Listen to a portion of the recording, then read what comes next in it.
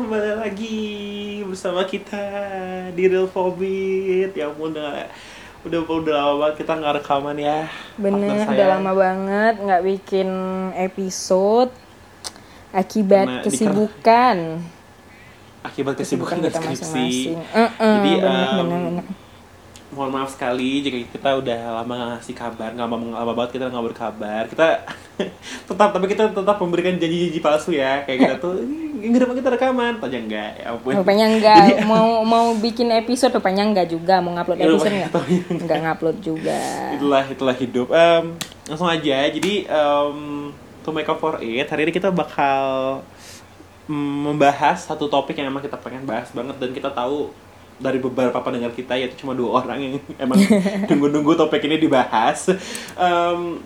Kita akan bahas tentang The Magical World of Ghibli. Betul. Jadi kali ini adalah episode spesial di Helpomit, karena kita bakal datengin narasumber, ya kan Bib? Kita bakal datengin narasumber langsung dari The World of Ghibli Jakarta. Jadi kalau kalian belum ada yang tahu tuh apa The World of Ghibli Jakarta itu apa, jadi kemarin itu baru-baru ini ada exhibition tempatnya di Pacific Place Jakarta.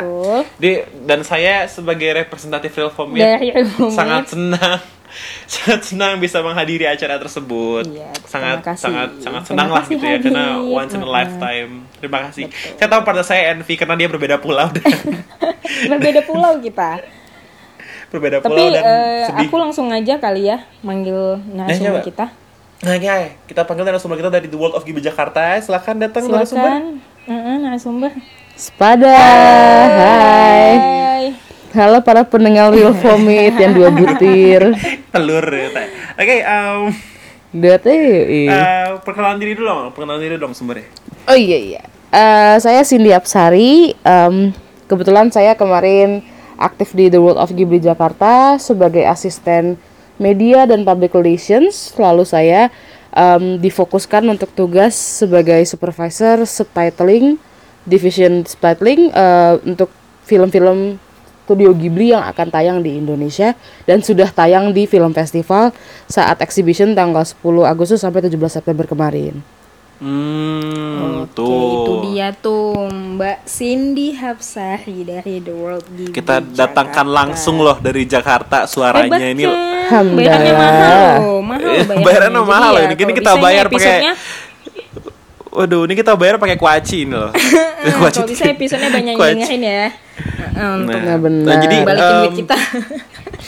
Jadi langsung aja, kita tuh pengen bahas tentang persenemaan di dunia Ghibli. Jadi kalau kalian belum ada yang tahu Ghibli itu apa gitu loh. Apa sih studio Ghibli itu? Nah, minta tolong dong Mbak Cindy, bisa tolong dilurusin jelasin biar orang apa sih? Biar orang-orang apa sih kita tuh tahu gitu loh. Oh, Ghibli itu ini gitu. Coba. Oke. Aku lurusin dulu soal yang masih banyak orang keliru ya. Dikira tuh Ghibli adalah judul filmnya suatu animasi.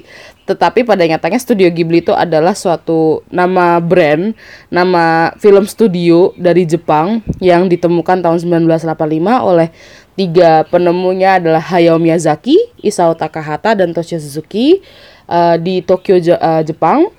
Itu salah satu studio animasi yang bisa dibilang cukup prominen lah di Jepang lah, yang dipandang dengan penuh hormat dan kekaguman, yang memasang ya standar cukup tinggi untuk dunia animasinya Jepang.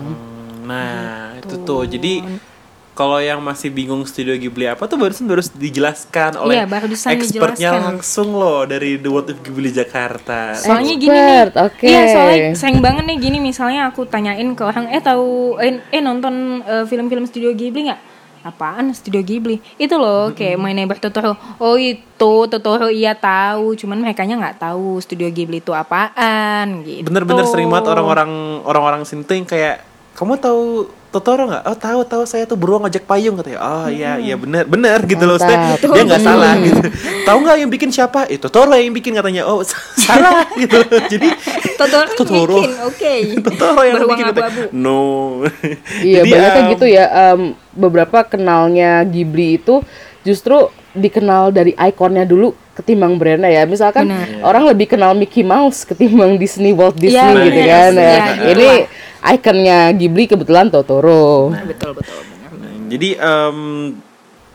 kalau misalkan kalian tuh masih ada yang bingung tuh ya, masih kayak tadi tuh kata Mbak Sindi kan, Totoro itu sebenarnya nggak salah kalau kalian bilang Ghibli, tapi itu maskotnya Ghibli gitu loh, bukan Ghibli secara generalnya Totoro gitu. Nah, oke. Jadi lanjut aja, kita mau nanya apa lagi nih ke Mbak Sindi nih? Gini nih, sering kali nih orang suka keliru soal film pertamanya Ghibli tuh film Nausicaa atau Laputa sih, Madam bisa dijelasin nggak? Bisa dilurusin gitu. Yang pasti di awal aku mau bilang bahwa tidak ada yang salah antara Nausicaa atau Laputa, karena di sini bedanya adalah konteksnya, kondisinya yang diomongin tuh apa. Karena Nausicaa itu film Ghibli yang pertama keluar sebelum Ghibli dipatenkan sebagai nama film studio di Jepang yang sekarang sudah dikenal lah sama orang-orang. Itu dia keluarin dulu Nausicaa. Tapi itu sebelum Ghibli ada, sebelum official. Lalu setelah official, Ghibli mengeluarkan film keduanya yang panjang juga, judulnya Castle in the Sky, Laputa. Jadi kalau misalkan orang bilang mana nih yang pertama, sebenarnya Nausicaa kan, sebenarnya Laputa kan, nggak ada yang salah karena memang konteksnya Nausicaa keluar sebelum Ghibli official, tapi Laputa keluar setelah Ghibli official. Jadi pada intinya ya mereka memang pertama keluar sebagai film-filmnya Ghibli di kondisi yang berbeda seperti itu. Nah itu, jadi kalau masih ada yang bingung nih kan, aku tuh kemarin tuh baca katanya film pertamanya Nausicaa, lah besoknya katanya Laputa, ini ngawang apa gimana katanya? Iya, menjadi perdebatan, enggak kok Nausicaa duluan, enggak Laputa duluan. Nah gitu, seperti yang udah dijelasin sama Madam. For your information, kita manggilnya Madam nih, ya kan? For your information kita manggilnya Madam. Panggilan akrabnya aja gitu. Kalian juga kalau audiens pengen ingin pendekatan langsung pada narasumber, kita bakal ninggalin sesuatu gitu. Mungkin apa sih bisa, kalau untuk Madam sendiri apa yang aktif mungkin di sosial media biar bisa kita kasih mungkin ntar? Itu di di Instagram saya dikenal sebagai @Beyonce. Ya, bisa juga di situ dipanggil Beyonce juga boleh. Ya, baik. Nah, bisa di situ ya. Minta tiket konser DWP dan Nutur Mantura bisa langsung Alhamdulillah. Oke, lanjut lagi kita topik at hand ya. Nah, jadi kalau kalian kan pernah tahu Ghibli nih ya, soalnya mungkin dari para pendengar kita juga beberapa udah ada yang pernah nonton film Ghibli kan. Tahu dong film Ghibli itu yang dipenuhi dengan tema nature dan childhood gitu loh. Kalau kita nonton Totoro kan kayak yang aduh gila nih main di sungai gue banget dulu gitu loh. Kayak adik-adik kayak aku gemes. Berwudu di river ya. Nah iya, berwudu di river gitu disuruh ibu. Kayak disuruh ibu nyari ular di sawah, kayak yang aduh inget banget gue sumpah dulu tuh gini banget gitu loh hidup gitu kan. Nah kan kayak ngena banget loh film-film Ghibli itu kan ya kan, iya nggak sih? Ngena banget gak sih? Iya,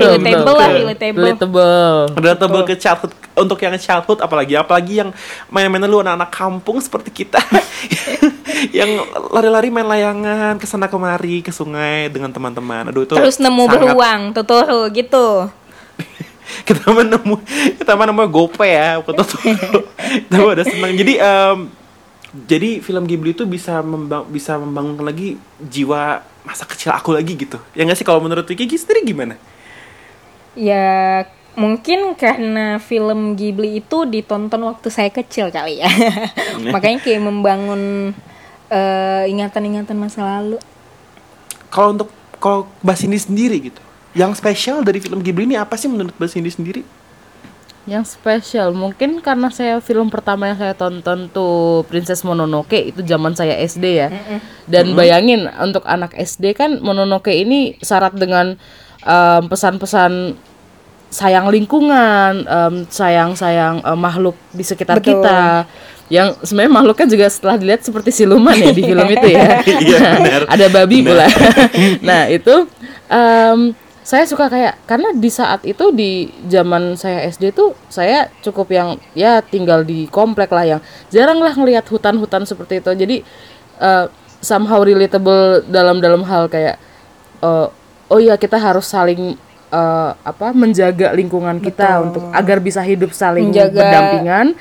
Makhluk hidup dan yang juga lain saya, seperti ya, itu ya. Betul. Dan juga saya mendapatkan pelajaran lagi yang belum sebelumnya saya lihat atau saya rasakan secara langsung.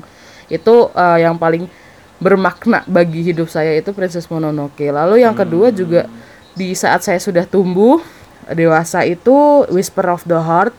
Itu film yang tidak dibuat oleh Hayao dan Isao. Oke. Dibuat oleh, saya lupa namanya sebentar ya, Pak Yoshifumi Kondo. Itu rest in peace, dia sudah duluan Sudah dibanding berpulang, kita ya. oke, iya. Sudah berpulang. Nah itu ceritanya manusiawi sekali lah, tentang dua anak yang mencari jati diri, mencari mimpinya mereka masing-masing itu, tapi dengan dibalut dengan cerita yang ya magicalnya Ghibli lah ya. Makanya ini kan orang juga wow, Ghibli ini penuh dengan dunia magical, tapi betul. juga magicalnya manusiawi gitu, gak semuanya yang Iya. tidak bisa tersentuh gitu ya, seperti itu sih. Itu dua itu yang paling saya ingat, paling memorable buat saya. Nah, kalau buat Abib nih, sukanya film Ghibli yang mana? Kalau aku sendiri, waduh, katanya yang mana sih sebenarnya bingung ya. Tapi kalau misalkan emang disuruh pilih gitu ya, aku sukanya tuh Howl's Moving Castle sama Spirited Away. Itu tuh karena Lalu ikut-ikutan. kamu dong tidak original ya. Jadi kalau misalkan aku tuh kenapa suka Spirited Away, itu tuh karena culture-nya itu kelihatan banget tuh mereka tuh memang mengadaptasi karena dari Jepang juga kan. Itu culture Jepang itu emang kayak Kental gitu. Nah iya, kental banget culture Jepang itu, saya suka banget gitu loh. Soalnya kayak oh Jepang tuh gini, kita tuh kan awalnya nggak tahu kan gitu. Oh ini Jepang banget ya gitu. Oh gitu. Kayak yang memenuhi tingkat estetika saya sekali. Dan emang dari segi apa sih, Ghibli itu kan nggak pernah disappoint banget ya dari segi artnya sendiri gitu loh. Dan dari segi cerita juga saya suka banget itu Spirited Away yang kayak itu kalau untuk anak kecil juga ceritanya mendidik sekali gitu loh, yang kayak oh jangan rakus ntar jadi babi gitu. Bener kan gitu. Bener kan, Jangan aku sentak jadi babi. Iya betul.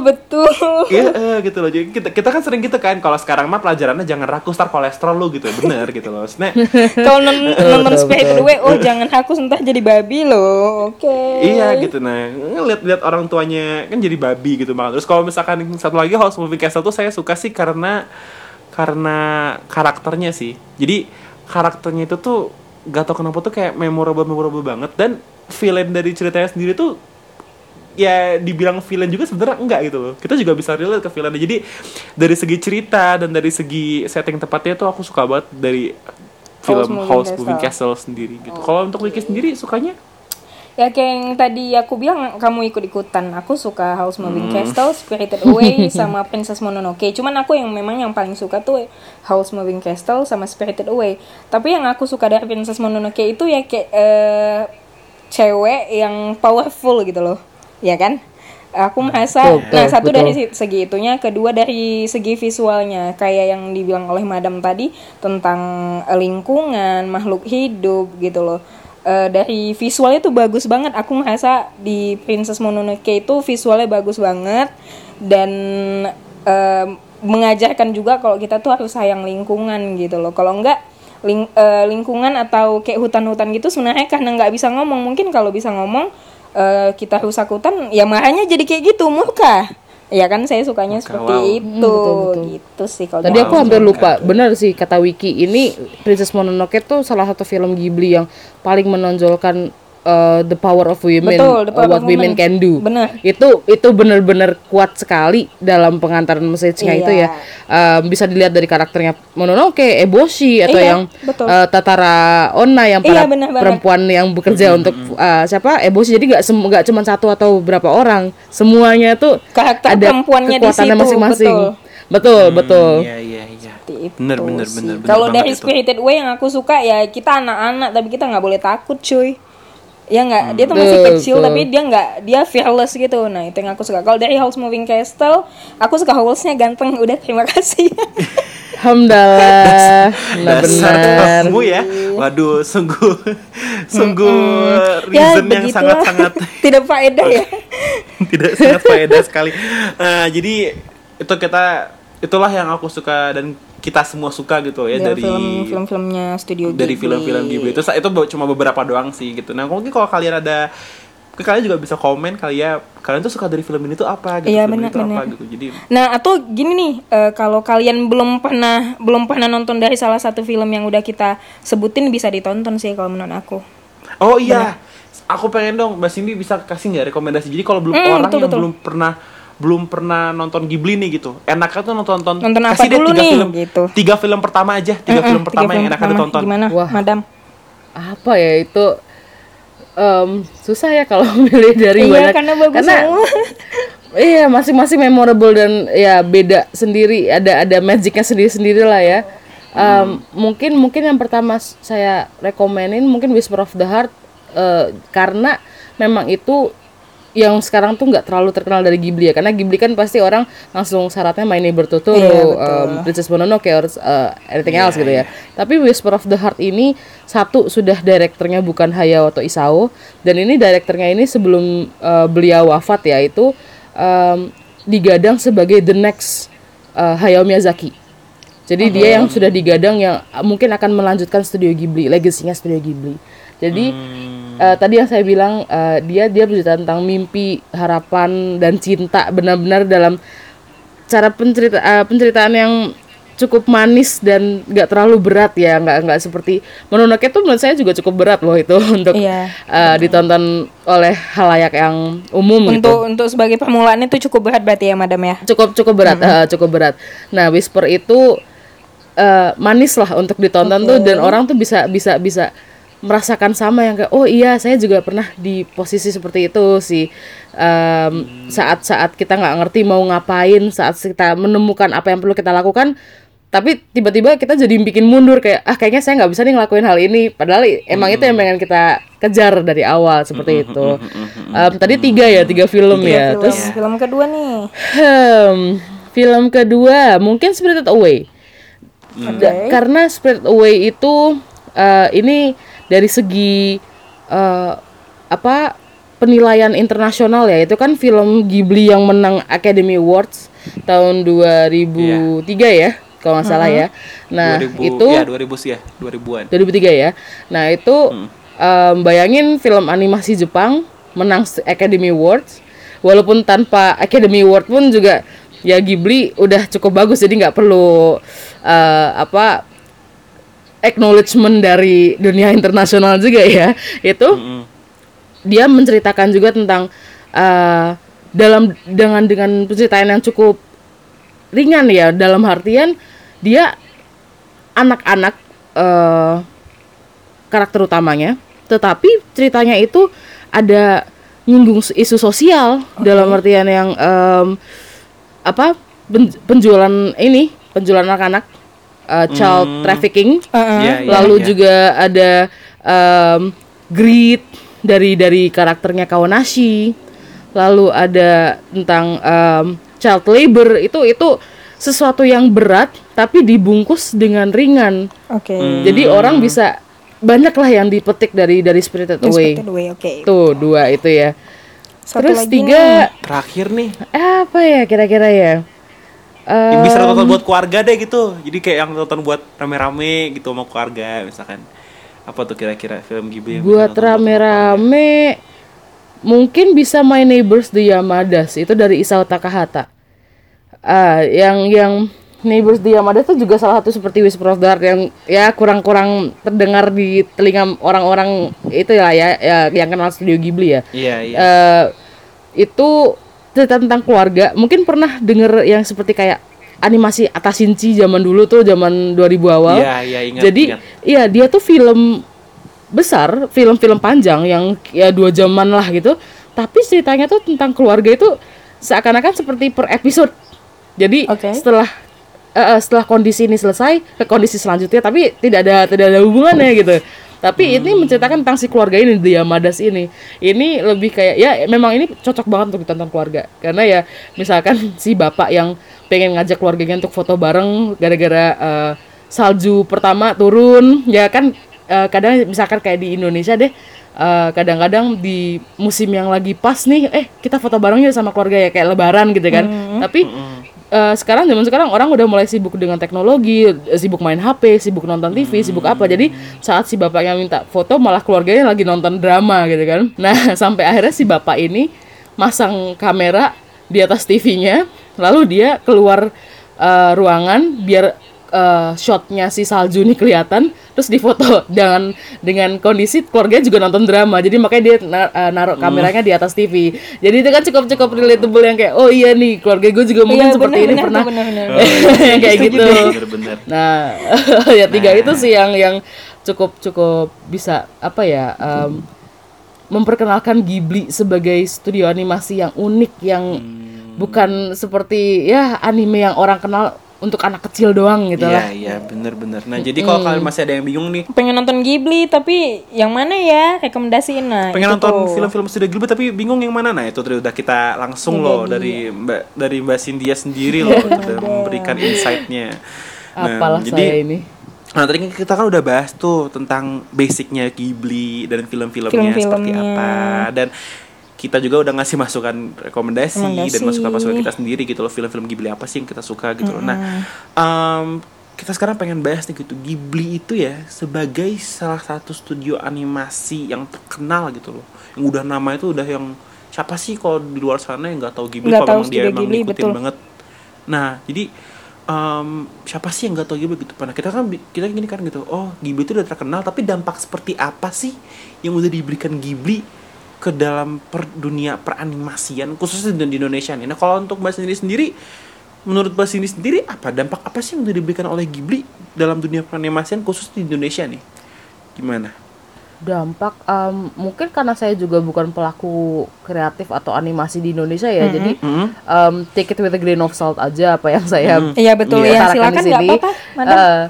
Di sini saya utarakan lebih ke sebagai yang penikmat aja ya, penikmat Iya, industri itu. Sebagai Mungkin audiens.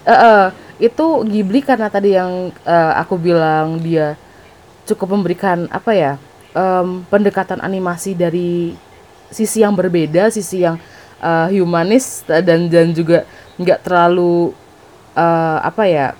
nggak terlalu yang susah dicapai gitulah. Itu jadi orang tuh bisa semacam oh iya ya ada juga cara animasi yang seperti ini. Animasi nggak melulu harus yang artnya gembar-gembor yang wah, walaupun Ghibli juga ada yang wah gitu ya. Iya, oke. Maksudnya beda dibanding kayak yang robot apa sih namanya? Bip, kalau robot tuh Meta ya. Iya, Mecha. Mecha, sorry Ah, Mecha. iya. Ini barusan gue kena bash nih ya. Kok dibilang Meta gitu. Nah, Mecha itu kan juga yang bagus dia, bagus. Tapi kan beda ya dengan pendekatannya dan juga Iya, bisa beda. dibilang ya memang ceritanya juga beda kontennya sendiri. Tapi aku bilang untuk industri animasi di Indonesia mungkin bisa memetik dari si Ghibli ini bahwa kalian bisa loh berekspresi dalam animasi sesuai dengan apa yang kalian inginkan. Ya ini kan semua yang keluar ini kan ya hasil ekspresinya Hayao dan Isao dan segala director lainnya, apapun yang mereka inginkan. Orang ini a little fact ya, Princess Mononoke itu storyboardnya dulu keluar sebelum sebelum skripnya. Jadi itu dia gambar dulu itu. Dia gambar dulu baru dia nulis ceritanya gimana. Jadi gitu. ya mungkin orang industri animasi di sini bisa ngambil pelajaran dari situ ya, bahwa ya ekspresikan dulu aja dirimu dalam bentuk animasi dalam bentuk apa yang kamu inginkan. Nah, itu ya apapun misalkan label atau apa mungkin betul. dipikirkan setelah itu kali. Yang penting kamu ekspresikan dulu kamunya seperti apa.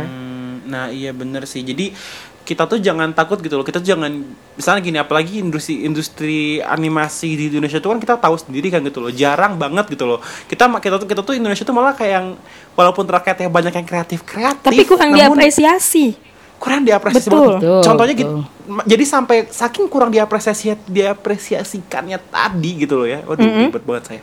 Kurang minum. Jadi saking kurang apresiasi tadi tuh, jadi mereka tuh kayak aduh, gua enggak usah bikin animasi Indonesia dah. Kayak pesimis ya, kayak iya benar jadi pesimis. Udah pesimis duluan. Betul. Jadi ini saya cerita mungkin bisa nambahin Boleh, cerita dikit aja silakan, kali ya. Adit. Jadi saya tuh saya kan orangnya kan suka gambar nih, mau sombong dikit sih. Iya, asik. Bisa agak gila gitu, waduh Habib bisa gambar.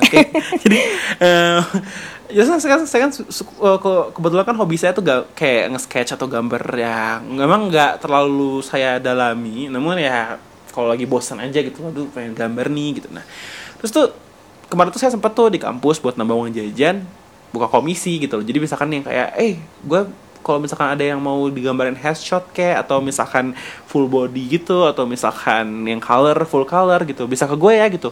Bayarnya berapa? Nah berhubung nih orang kita kan tahu sendiri ya, apalagi kalau ada anak mahasiswa tuh mental yang kayak gratisan. Malah kalau Ini harga temen cuy, harga temen keluarga. Nah, kalau berbeda banget itu tuh, aku sering banget kayak misalkan udah nawarin gitu, ya elah sama teman sendiri masuk neraka lu katanya. Allahu Akbar, ya Allah, nyari duit susah pisan.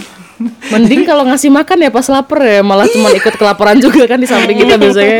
Biasanya cuma kayak bro makan yuk, ujungnya dibayarin. Jadi maksudnya kurang apresiasi itu oke, kita ngapresiasi. Mungkin kalau kita gambarin mereka gratis, mereka apresiasi. Tapi apresiasi itu jangan selalu setiap saat kayak begitu gitu loh. Jangan selalu setiap saat itu gratis gitu loh. Orang juga kan butuh uang, butuh penghasilan gitu kan. Makanya tuh beda sama kayak misalkan di luar negeri, misalkan kita ambil contoh, misalkan suka ada tuh kayak yang konvensi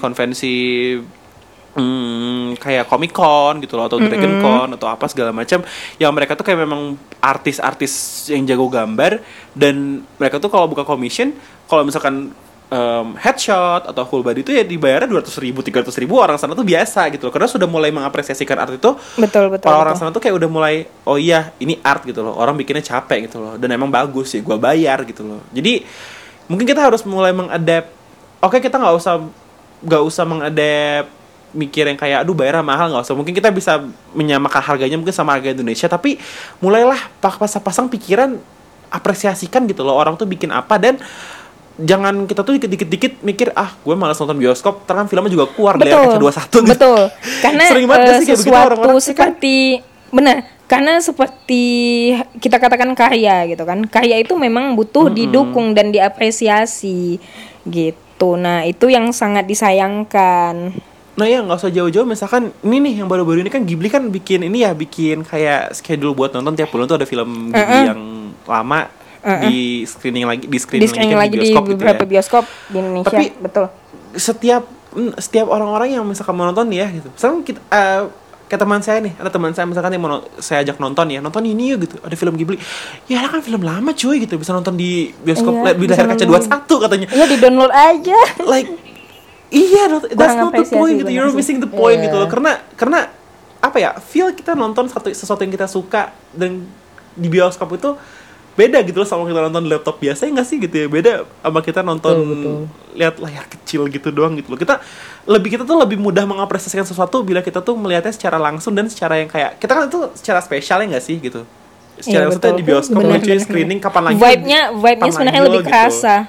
Beda banget loh ngelihat House Moving Castle bergerak di layar lebar dibanding sama layar laptop ya. Betul. Aduh, layar laptop cuman ici-ici gimana ya. Dan itu kayak once in a lifetime loh, kapan lagi kita bisa lihat film Ghibli di Indonesia dari bioskop gitu. Kapan lagi sih gitu. Jarang banget. Ya Allah, dulu zaman-zaman dulu tuh kalau film anime begitu, film-film anime gitu paling Naruto diputar juga. Iya betul benar. Iya Kak, ya Allah, rasengan mulu saya juga capek kali. Maksudnya kapan lagi gitu loh kita, kapan lagi kita bisa ngelihat yang kayak gini, dan jarang-jarang loh Ghibli itu di screening di negara-negara lain gitu. Iya benar, itu dia gitu keuntungannya. Seharusnya kita lebih mengapresiasi Indonesia sendiri bisa ngadain screening di bioskop di beberapa kota di Indonesia, bahkan di negara lain aja belum tentu gitu. Seharusnya kita lebih mengapresiasi sih, dan cukup bangga kan itu. Nah nih, speaking of animasi nih, ceritanya kan artis dan animatornya. Menurut Madam sendiri, apakah di Indonesia ini sudah mulai berkembang atau sunahnya sudah berkembang tapi seperti yang tadi kita bicarain kurang diapresiasi? Nah, menurut Madam sendiri gimana? Ini kembali lagi ya, aku hanya bisa ngomong dari kacamata penikmat ya. Betul. Berkembang mungkin aku bisa sebut bahwa untuk industri komik seenggaknya Indonesia ini udah mulai bergerak lagi. Dari yang dulu sempat ya bukan mati suri juga ya sempat tidak terlalu diperhatikan sama yang lain, dengan ya contohnya dari Cosmic deh. Cosmic itu kan udah sekarang nih orang di ya timeline lah atau apa udah mulai rame lah ngomongin, aduh ketinggalan yang apa isu minggu keberapa aja udah kayak udah panas, udah kebakaran gitu kan. Nah di situ pun juga aku baca beberapa ceritanya, kayak misalkan yang aku suka tuh Riksa ya, itu juga nggak melulu soal hal yang apa ya bisa dibilang cukup pasaran gitu. Kalau misalkan untuk di Indonesia pasarannya kan misalkan tentang keluarga yang tiba-tiba tercerai-berai, berantem, ada yang amnesia misalkan seperti itu. Riksa ini kan soal astronot, bayangin astronot perempuan gitu diceritakan di komik Indonesia tuh kayak wow ini bener banget something new udah gitu juga sesuatu yang mantap gitu, juga yang kayak Manungso-nya si Jaka Adi ya gitu. Iya betul.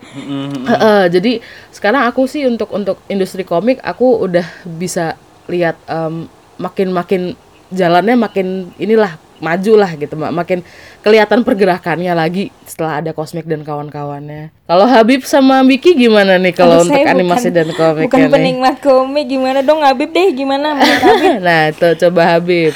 Kalau saya sendiri sih seneng ya ngelihat maksudnya kayak yang seenggaknya dari segi komiknya sendiri tuh sudah mulai bergerak. Jadi kita tuh pelan-pelan dulu loh, kayak kita tuh baby step dulu mungkin dari komik nanti ke animasi lama-kelamaan gitu. Jadi kita tuh nggak yang mungkin nggak langsung take a giant leap of step gitu loh, kita langsung punya animasi bagus apa segala macam.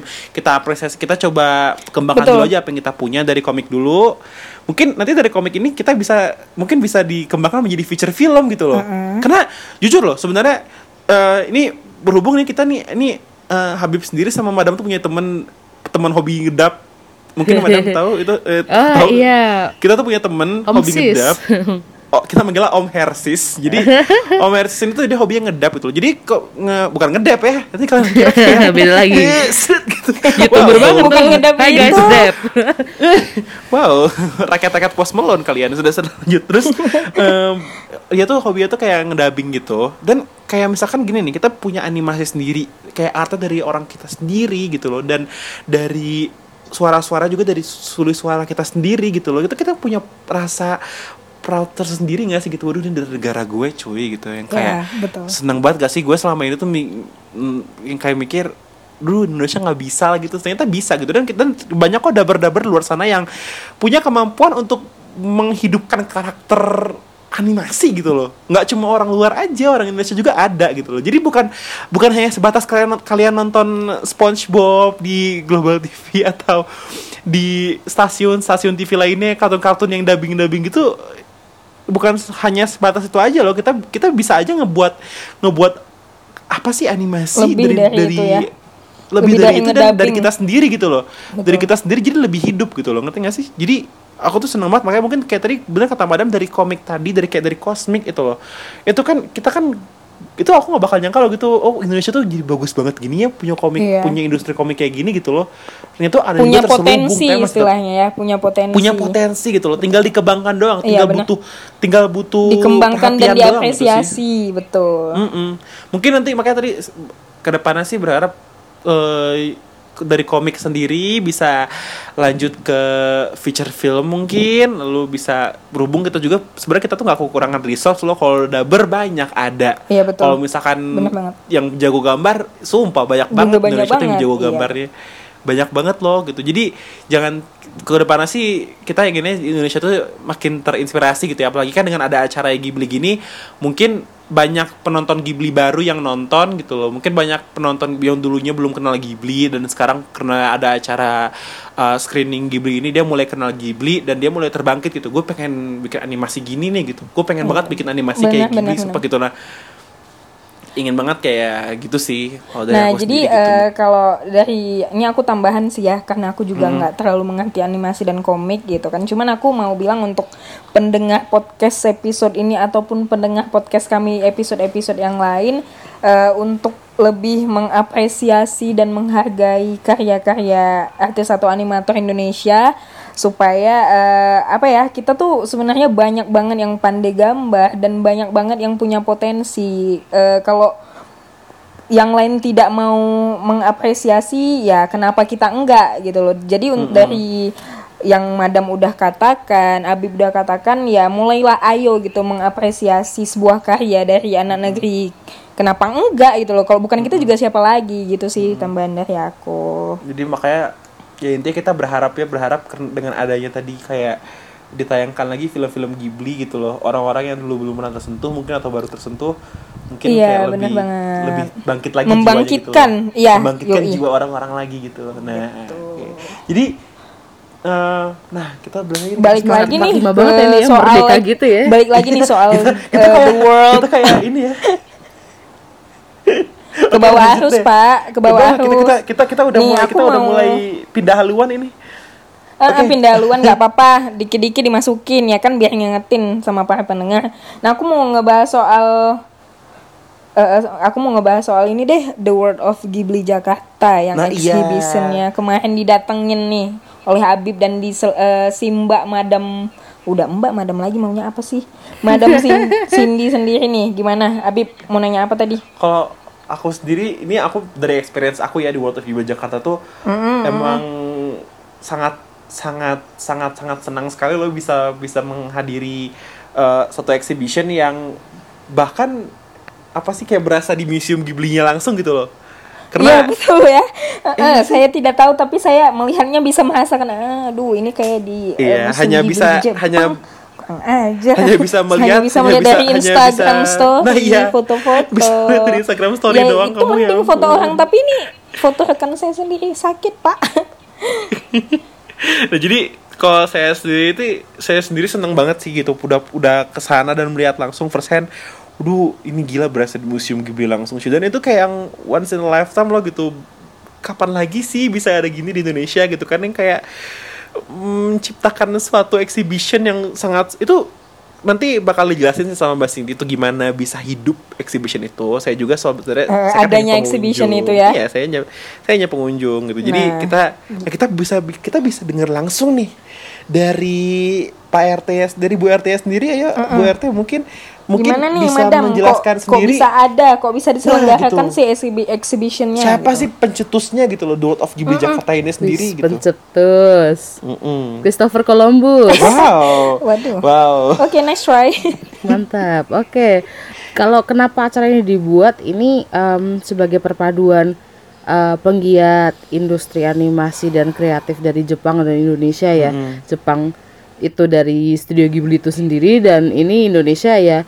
Siapapun yang bisa terlibat, siapapun yang mau terlibat untuk belajar bersama kami semua itu di awalnya ini Kaninga Picture, kerjasama antara Kaninga Pictures, Marubeni sama Hakuhodo Diwa Media Partners itu ingin apa ya?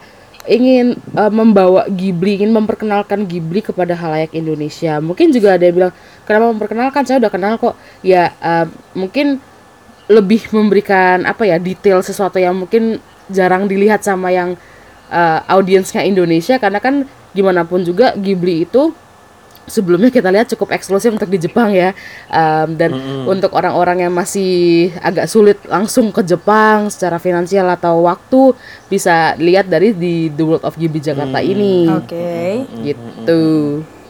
Jadi apa sih, emang bener-bener gitu ya, memang bener-bener ini cuma di Indonesia doang ya exhibitionnya kan? Iya, soalnya judulnya kan The World of Ghibli Jakarta. Kalau di San Francisco namanya Jakarta juga, di mana nih? Di corner yang mana bener nih? juga, wow. Perapatan Iya juga. mana? Nah, jadi gitu. sangat senang aja gitu ya. Jadi ini tuh yang kayak waduh di Indonesia doang nih gitu loh. Kapan lagi sih gitu. Kita nggak usah jauh-jauh ke Jepang juga, walaupun saya tidak melarang kalian ke Jepang, sok ke Jepang gitu. Tapi kapan lagi gitu loh di negara sendiri cuy gitu ya nggak sih?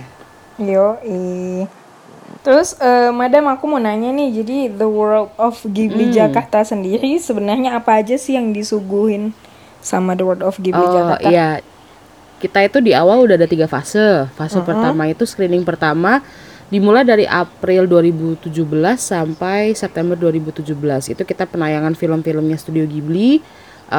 Beberapa judul diantara ada Spirited Away, My Neighbor Totoro, Princess Mononoke, Ponyo dan lain-lain gitu ya. Nah, lalu masuk fase kedua itu eksibisi dan film festival yang dimulai dari tanggal 10 Agustus sampai 17 September 2017. Itu eksibisinya memperlihatkan area 2D, trailer room dan 3D instalasinya, dari segala detail-detailnya Studio Ghibli, sama penayangan film-film 22 film Studio Ghibli di CGV Pacific Place, yang posisinya kebetulan juga di atasnya ballroom kita exhibition ya. Nah, jadi di area 2D itu bisa dilihat historinya Studio Ghibli, the making of film-filmnya Ghibli, cara mereka kerja nggambar storyboardnya lah, seperti apa storyboardnya lah, itu bisa dilihat. Juga trailer room ya kita nonton trailer film Ghibli yang sudah mereka produksi dari tahun 85. Lalu juga di situ kita masuk ke dunia instalasi Ghibli. Jadi ini flow-nya adalah lihat dari yang konsep, terus lihat dari storyboard, akhirnya menjadi film, dan dari film dihidupkan ke dunia nyata. Seperti itu konsepnya The Exhibition The World of Ghibli Jakarta. Nah, fase ketiganya sendiri itu ada screening yang fase 3 itu dari Oktober 2017 sampai Maret 2018, penayangan film-film Ghibli juga seperti yang di fase pertama di seluruh Indonesia, di beberapa bioskop yang terpilih. Nah, untuk eksibisinya sendiri cara kerjanya adalah pihaknya The World of Ghibli Jakarta waktu itu melakukan sayembara, memilih penggiat animasi dan yang bisa membuat sketsa-sketsa arsitektur Ghibli secara detail lewat Twitter saat itu, seingat saya. Dikirimkan lalu dipilih dari situ. Seingat saya tuh head of kreatifnya Mas Sofa tuh dulu terima mungkin sekitar 60-an lebih pendaftar. Lalu yang dipilih itu sekitar ada berapa ya, 12 kalau nggak salah, itu yang kita sebut drafternya Studio Ghibli, Ghibli Jakarta maksud saya, sorry. Jadi kan kalau Habib sendiri kan yang kan udah pernah ke sana nih ya, kan ngeliat langsung tuh instalasi seperti Ralat ada 9 bukan 12, 9 drafter. Ada 9 drafter. Oke. 9, Oke. Jadi kan saya sendiri udah first hand ngeliat langsung pamerannya gimana gitu loh, dan keadaannya gimana. Kan banyak ya instalasi seperti Howl's Moving Castle atau pesawat yang dari Laputa, bahkan kotanya kayak miniatur dari kota yang ada di Spirited Away gitu loh, kota siluman Strange lah ya. Town, ya. Sedih. Tempat bapak ibunya Chihiro jadi yang haram-haram. Waduh. Dan ada lagi saya ketemu tukang ojek payung beruang. Terus Beruang ojek payung. terus kayak langsung replika langsung dari rumahnya Kiki gitu loh. Itu tuh bikinnya itu tuh pasti buatnya susah kan. Itu kan nggak mungkin didatengin langsung. Mungkin ada beberapa Dari objek Jepang. kali ya yang didatengin langsung ya. Tapi kayak yang Howl's Moving Castle gitu loh, dan kayak Nekobus, malah ada Nekobusnya Totoro loh di situ. Itu sangat wow gitu loh. Kayak berasa naik metro mini saya. Sangat real. Jadi Tapi kucing. Jadi itu bisa cerita ke kita nggak gitu? Itu cara dari pembuatannya gimana gitu loh, dan gimana lah gitu proses sampai bisa ada instalasi yang sebagus itu gitu loh di exhibition. Gimana bisa dijelasin, World of Madam? Ghibli. Ini kembali lagi aku props to our drafter ya. Itu kita bukan apa-apa tanpa drafter kita. Jadi para drafter ini awalnya ngedraft sketsa masing-masing film. Di awalnya itu saya kurang paham apakah mereka memilih filmnya masing-masing. Tapi pokoknya di situ mereka draft sketsa, seperti misalkan ada Rizky Katamsi yang gambar yang konseptor untuk Howl's Moving Castle instalasinya. Itu di supervisi langsung oleh Ishimori-san dari Ghibli. Lalu setelah konsepnya, draftnya ini disetujui, mulailah kita cari vendornya. Ini pun saya tegaskan bahwa semua instalasi di area 3D itu semua made in Indonesia. kecuali beberapa detail seperti Wow. buku-buku di rumahku Sakabe House itu yang dibawa langsung dari Jepang. Nah, tapi untuk instalasinya itu di semua vendor Indonesia. Jadi setelah itu sketsa tersebut dibawa ke vendor setelah dapat vendornya, lalu ya di situ drafter dan Ishimori-san bekerja sama dengan vendor untuk supervisi terus tuh. Jadi mereka tuh nggak pernah sampai lepas sampai si instalasi ini jadi muncul di ballroom ya. Jadi mereka tuh selalu supervisi, selalu kalau ada yang salah dikit detailnya tuh diperbaiki lagi. Jadi bener-bener ini nih detail dan penuh dedikasi dari Ya, emang drafter kelihatan dan ya. ini semuanya. Emang kelihatan banget Iya, sih. iya makanya saya kayak wah, nah benar. Bener-bener ya emang. Nah itu. Kalau yang udah pernah kesana juga mungkin pendengar kita itu bisa ngeliat langsung dong yang House Moving Castle tuh lidahnya ngejulur-julur cuy. Oh, Betul. Asli ya. Asli. Matanya bergerak juga ke kiri kanan. Oh serius? Iya, matanya Betul. gerak-gerak. Duh, kasihan ya kamu anak susah. Anak susah. Jauh. Gimana dong? Beda pulau. Jadi bener-bener ya. Atau kalian kalau misalkan nggak sempat ngelihat bisa langsung lihat di Instagramnya The World of Ghibli Jakarta tuh. Di Instagram World of Ghibli Jakarta kan Ya udah ditunjukin deh. tuh gitu. Sa- Seperti Maaf kamu. ya Habib, Anda bilang kamu, Anda bilangin saya juga ya udah ntar saya lihat aja. Sedih banget deh. Nggak, tapi bener ya itu tuh kalau yang udah ngelihat langsung mungkin yang kayak memang ngelihat lagi tuh attention to detail tuh bener-bener gitu Seneng loh, banget bener-bener. dong ya. Bahasa kayak kayak syuting filmnya di situ. Wow. Alhamdulillah itu juga banyak tuh cosplayer yang foto-foto di latar-latar kita. Jadi yang ya cosplayer Kiki gitu ya di depan bakerynya kayak Kalau lagi, Habib "Hai, kayaknya aku cosplayernya Kiki." Totoro deh. Wah, baru mau saya bilang. Begitu saya foto sama Totoro pegang payung langsung tuh ya, langsung masuk tuh di direct message. Oh, foto sama adiknya ya, foto sama kakaknya ya. Beneran kan? Waduh. Langsung jadi goib juga ya. Abis Sama itu Totoro iya, ya. abis itu Aduh, goib. siluman. Waduh, tapi emang bener-bener sih saya salut banget itu sama exhibitionnya yang kayak emang dong. bener-bener Hebat, aduh, hebat, bener-bener deh itu kapan lagi gitu loh, dan emang sebagus itu. Jadi tapi sayangnya sekarang udah Terima nggak ada kasih. ya, udah tutup. Udah gitu. Jadi selesai, sudah sudah selesai. Iya, saya masih belum bisa move on kayak wah masih kangen sama House Moving Castle-nya si Ohmu dari Nausicaa tuh kayak sangat tapi emang bener apa sih itu salah satu kenangan terindah gitu ya, kenangan yang kayak cie. jadi nah kalau untuk bahasa Kenangan sendiri terindah udah kayak lagu The Massive ya. Waduh, gila. Jadi kalau untuk bahas ini sendiri, kan berarti kan dalam pengerjaan project ini sendiri kan tentunya ada pernah kayak first hand ketemu sama pihak Ghibli ya kan? Maksudnya yang kayak yang emang bekerja langsung sama pihak Ghibli-nya kan, pasti kan? Itu gimana tuh ngerasain kayak aduh bekerja langsung sama pihak Ghibli kan jarang-jarang gitu loh. Experience-nya nih ceritanya. Experience-nya gitu loh. Dakdikdukser sih. Yang paling sering ketemu sama pihak Ghibli itu pasti drafter ya. Itu udah pasti karena iya. mereka sebagai ya orang pertama yang akan menghidupkan karakter-karakter milik mereka gitu kan. Jadi pasti kerjanya lebih intens dengan Lebih drafter. intens ya, Tapi saya dulu waktu pas masih aktif sebagai asisten media dan public relations itu banyak berguru sama mereka lah, pokoknya kayak lebih ke diskusi sama mereka, ini enaknya seperti apa, kalian ingin Ghibli ini diperkenalkan dari sisi mana. Jadi lebih ke ya diskusi-diskusi tentang Ghibli dan tentang audiensnya Indonesia seperti itu.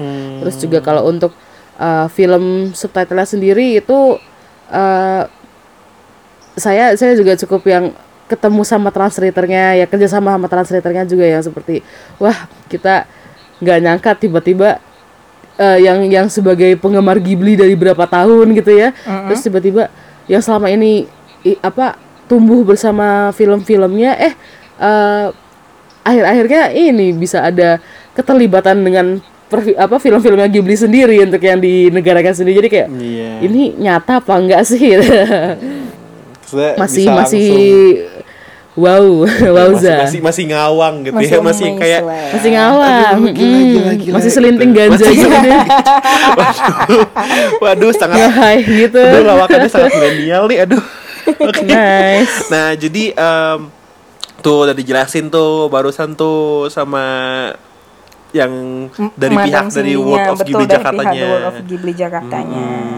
Jadi pihaknya Ghibli juga, ini aku tambahin ya, maaf ya nih ya. Nggak apa-apa. Itu tuh sangat down to earth ya. Jadi maksudnya mereka paham ya, kita juga ingin berguru sama mereka, tapi mereka juga tidak menempatkan mereka sebagai guru kita. Jadi bahwa ya kita adalah partner kamu dalam bekerja. Kalau misalkan kamu bisa kasih kita masukan ya kita dengarkan. Itu sesuatu yang sangat wah gitu kan ya.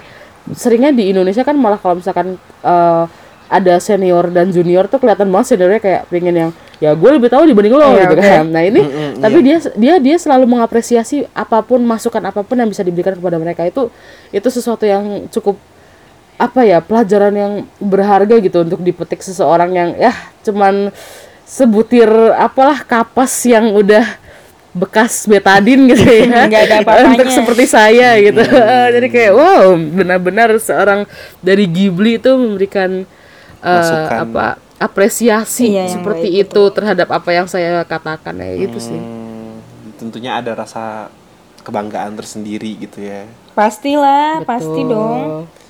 Nah, terus jadi tuh kan tadi udah dijelasin tuh. Jadi kalau kalian tadi yang masih pada bingung tuh ya gitu, gimana bisa berkembangnya, bisa berbunganya Ghibli di Indonesia gitu loh. Bisa adanya The World of Ghibli Jakarta tuh. Iya, bisa adanya Dari- exhibition The World of Ghibli Jakarta itu ya begitu, udah dijelasin sama Madam tadi.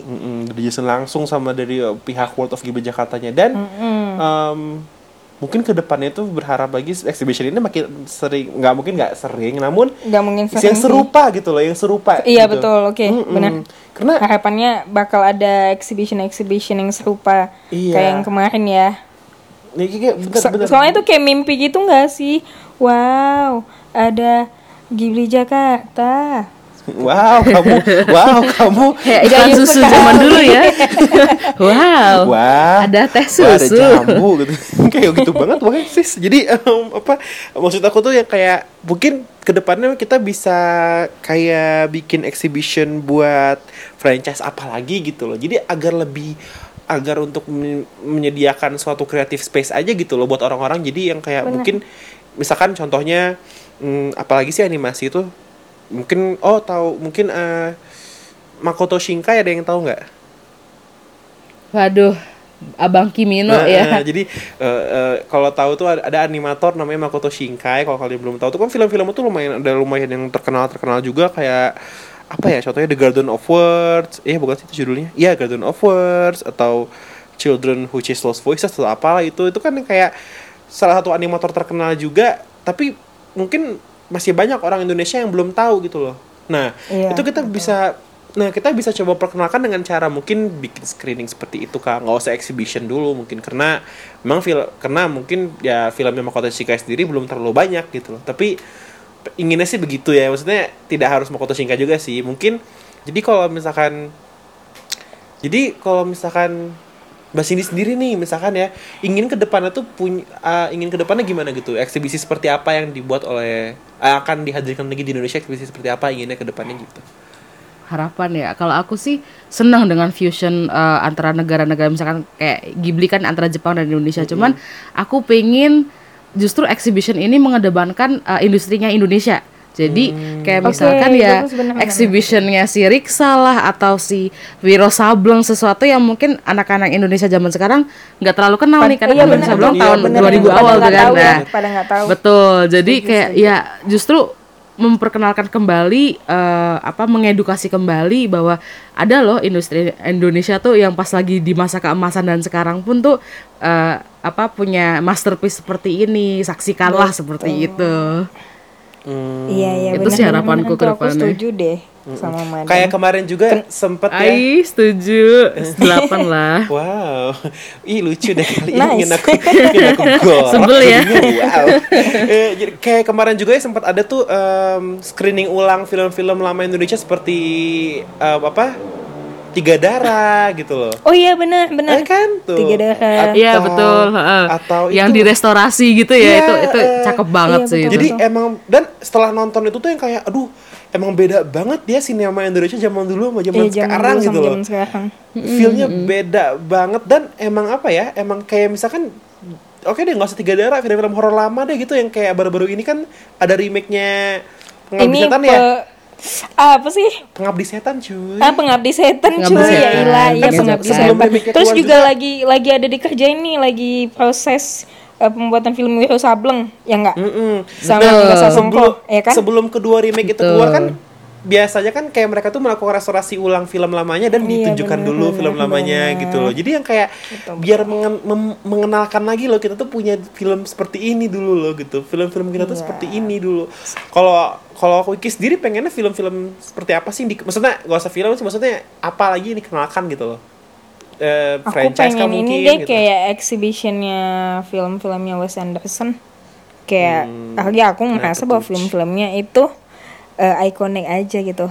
Aku nggak tahu entah kenapa, misalnya gini, aku nonton film terus aku ngerasa kok ini kayak ada sentuhan Wes Anderson-nya ya, ternyata benar gitu loh. Kayak aku randomly nonton terus ini kok kayak ada sentuhan Wes Anderson-nya ya, dan ternyata benar Saking gitu. Aku ikoniknya senengnya gitu ya. Saking ikoniknya film-film Wes Anderson. Kayak film yang kue-kue itu apa sih judulnya? The Grand Budapest Hotel. Tau nggak? Kue-kue. Nah, kue-kue itu ada yang jual Majestic. kue, ada yang Kue. jual kue, ada yang bikin kue. Nah, kayak gitu sih. Kalau Habib gimana? Kalau aku sih ya setuju juga kayak gitu. Jadi mungkin apa ya, exhibition sesuatu yang memang apa sih emang udah ada dan emang pasti udah ada dong exhibition cuy. Maksudnya kayak apa? Mungkin emang udah ikonik gitu. Kayak Ghibli kan emang udah ikonik banget kan gitu kan. Ikonik, Maksudnya iya. tapi kita perkenalkan ulang gitu loh. Karena mungkin se-ikonik pun itu mungkin nggak semua orang tahu gitu loh. Dan emang bener gitu loh, nggak semua orang tahu gitu loh. Sama seperti tadi yang kita bilang film-film lama Indonesia yang ikonik dan seperti film Wes Anderson gitu loh. Mereka kan punya satu sentuhan estetika tersendiri gitu kan. Sendiri, betul. Jadi mungkin juga dengan kita perkenalkan ulang lagi, orang-orang yang kayak bisa lebih terbangun jiwanya gitu loh, atau bisa mungkin lebih terinspirasi, khususnya ke kaula-kaula muda gitu loh gitu. Mungkin karena Lebih sekarang ngebuka mata ya. gitu. Ngebuka Maksudnya, mata mereka yang belum buka tahu. mata dikata bisa lihat jin cuy. Tidur. Serem Mata batin. Serem yuk.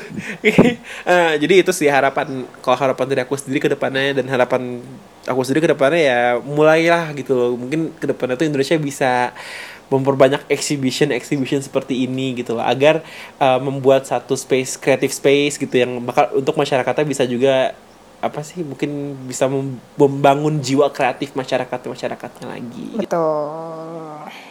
Nah, itu dia tadi yang udah kita bahas bareng narasumber kita dari The World of Ghibli Jakarta, Madam Cindy ya, Madam ya. Kita udah Subhanallah, Kita terima ngebahas kasih soal ya. dari gimana itu Ghibli, perkembangan Ghiblinya sendiri, terus exhibition yang baru-baru ini diadain di Jakarta. iya. Nah, itu kita dapat langsung dari Madam Cindy yang turun di The World of Ghibli Jakarta. Terima kasih Madam Terima ya. kasih Terima kasih banyak. telah Sudah datang, sudah menjadi narasumber kita. Udah datang ke 2 kota langsung ya, ke Gila, Bandung dan Medan gitu ya. Waduh, Yoi. teknologi ya zaman sekarang gila. Mantap ya, benar-benar. Gila. Nah, jadi kayak tadi udah dibilang Wiki sendiri ya gitu, kita tuh udah nge-cover semua, mungkin belum semua juga sih, tapi kita sengaja udah memberikan informasi seputar basicnya Iya, Ghibli, menggali-gali gitu, informasi. dan menggali-gali informasi dari sumbernya sendiri gitu loh, dari emang ada Iya, dari tukang galia sumbernya. sendiri nih, dari Mbak Cindy dari World of Ghibli Jakarta. Terima kasih Mbak Cindy telah berkenan hadir di Iya, acara terima kita. kasih, Mbak Cindy. Turun dari kayangan Kita nih. kita sangat Kayangan kita apa sangat lah. batas. Mungkin Iya, kedepannya semoga Mbak Cindy bisa ini ya, bisa lebih sukses, entah ikut Amin. dari project Terima apa kasih gitu, banyak. exhibition yang lainnya Bib ya. wow, ya benar. Kita sih doanya ke depan mungkin Mbak Cindy bisa langsung ke Hollywoodnya, jadi kita ada narasumber di Hollywoodnya mungkin. Amin. Alhamdulillah. Jadi kita nggak usah repot-repot cuy, buka-buka Repot-repot. TMZ, Ya buka-buka. Allah. Jadi TMZ ya. Kita langsung dari Mbak Cindy-nya. Dari TMZ banget nih. Spilling tea. Ya terima kasih Mbak Cindy. Kasih banyak. Jangan kapok ya sama kita. Yang penting nanti invoice aku kirim kan. Ya, Ya, yang penting cepet aja lah invoice dia dicairin lah ya. Iya ntar kuaci dikirim kok, tenang aja, kuaci dikirim. Gampang mah kalau itu. Gampang cuy. Jadi ya sampai situ aja Itu aja episode kali kali ya. ini. Episode kita kali ini, episode spesial Semoga kita tentang berfaedah untuk Ghibli. anak-anak sekalian. Semoga berfaedah dan semoga untuk yang belum tahu Ghibli atau yang lagi dengerin nih terpacu untuk menonton film-film dari studio terpacu Ghibli ya, kamu Bib, kata ya. kuda. Dan sesuai dengan rekomendasi dari kita tadi. Iya benar. Nah, jadi sekian dari saya. Wow, saya ngomong sekian dari tadi nggak habis-habis. Dari sekian saya.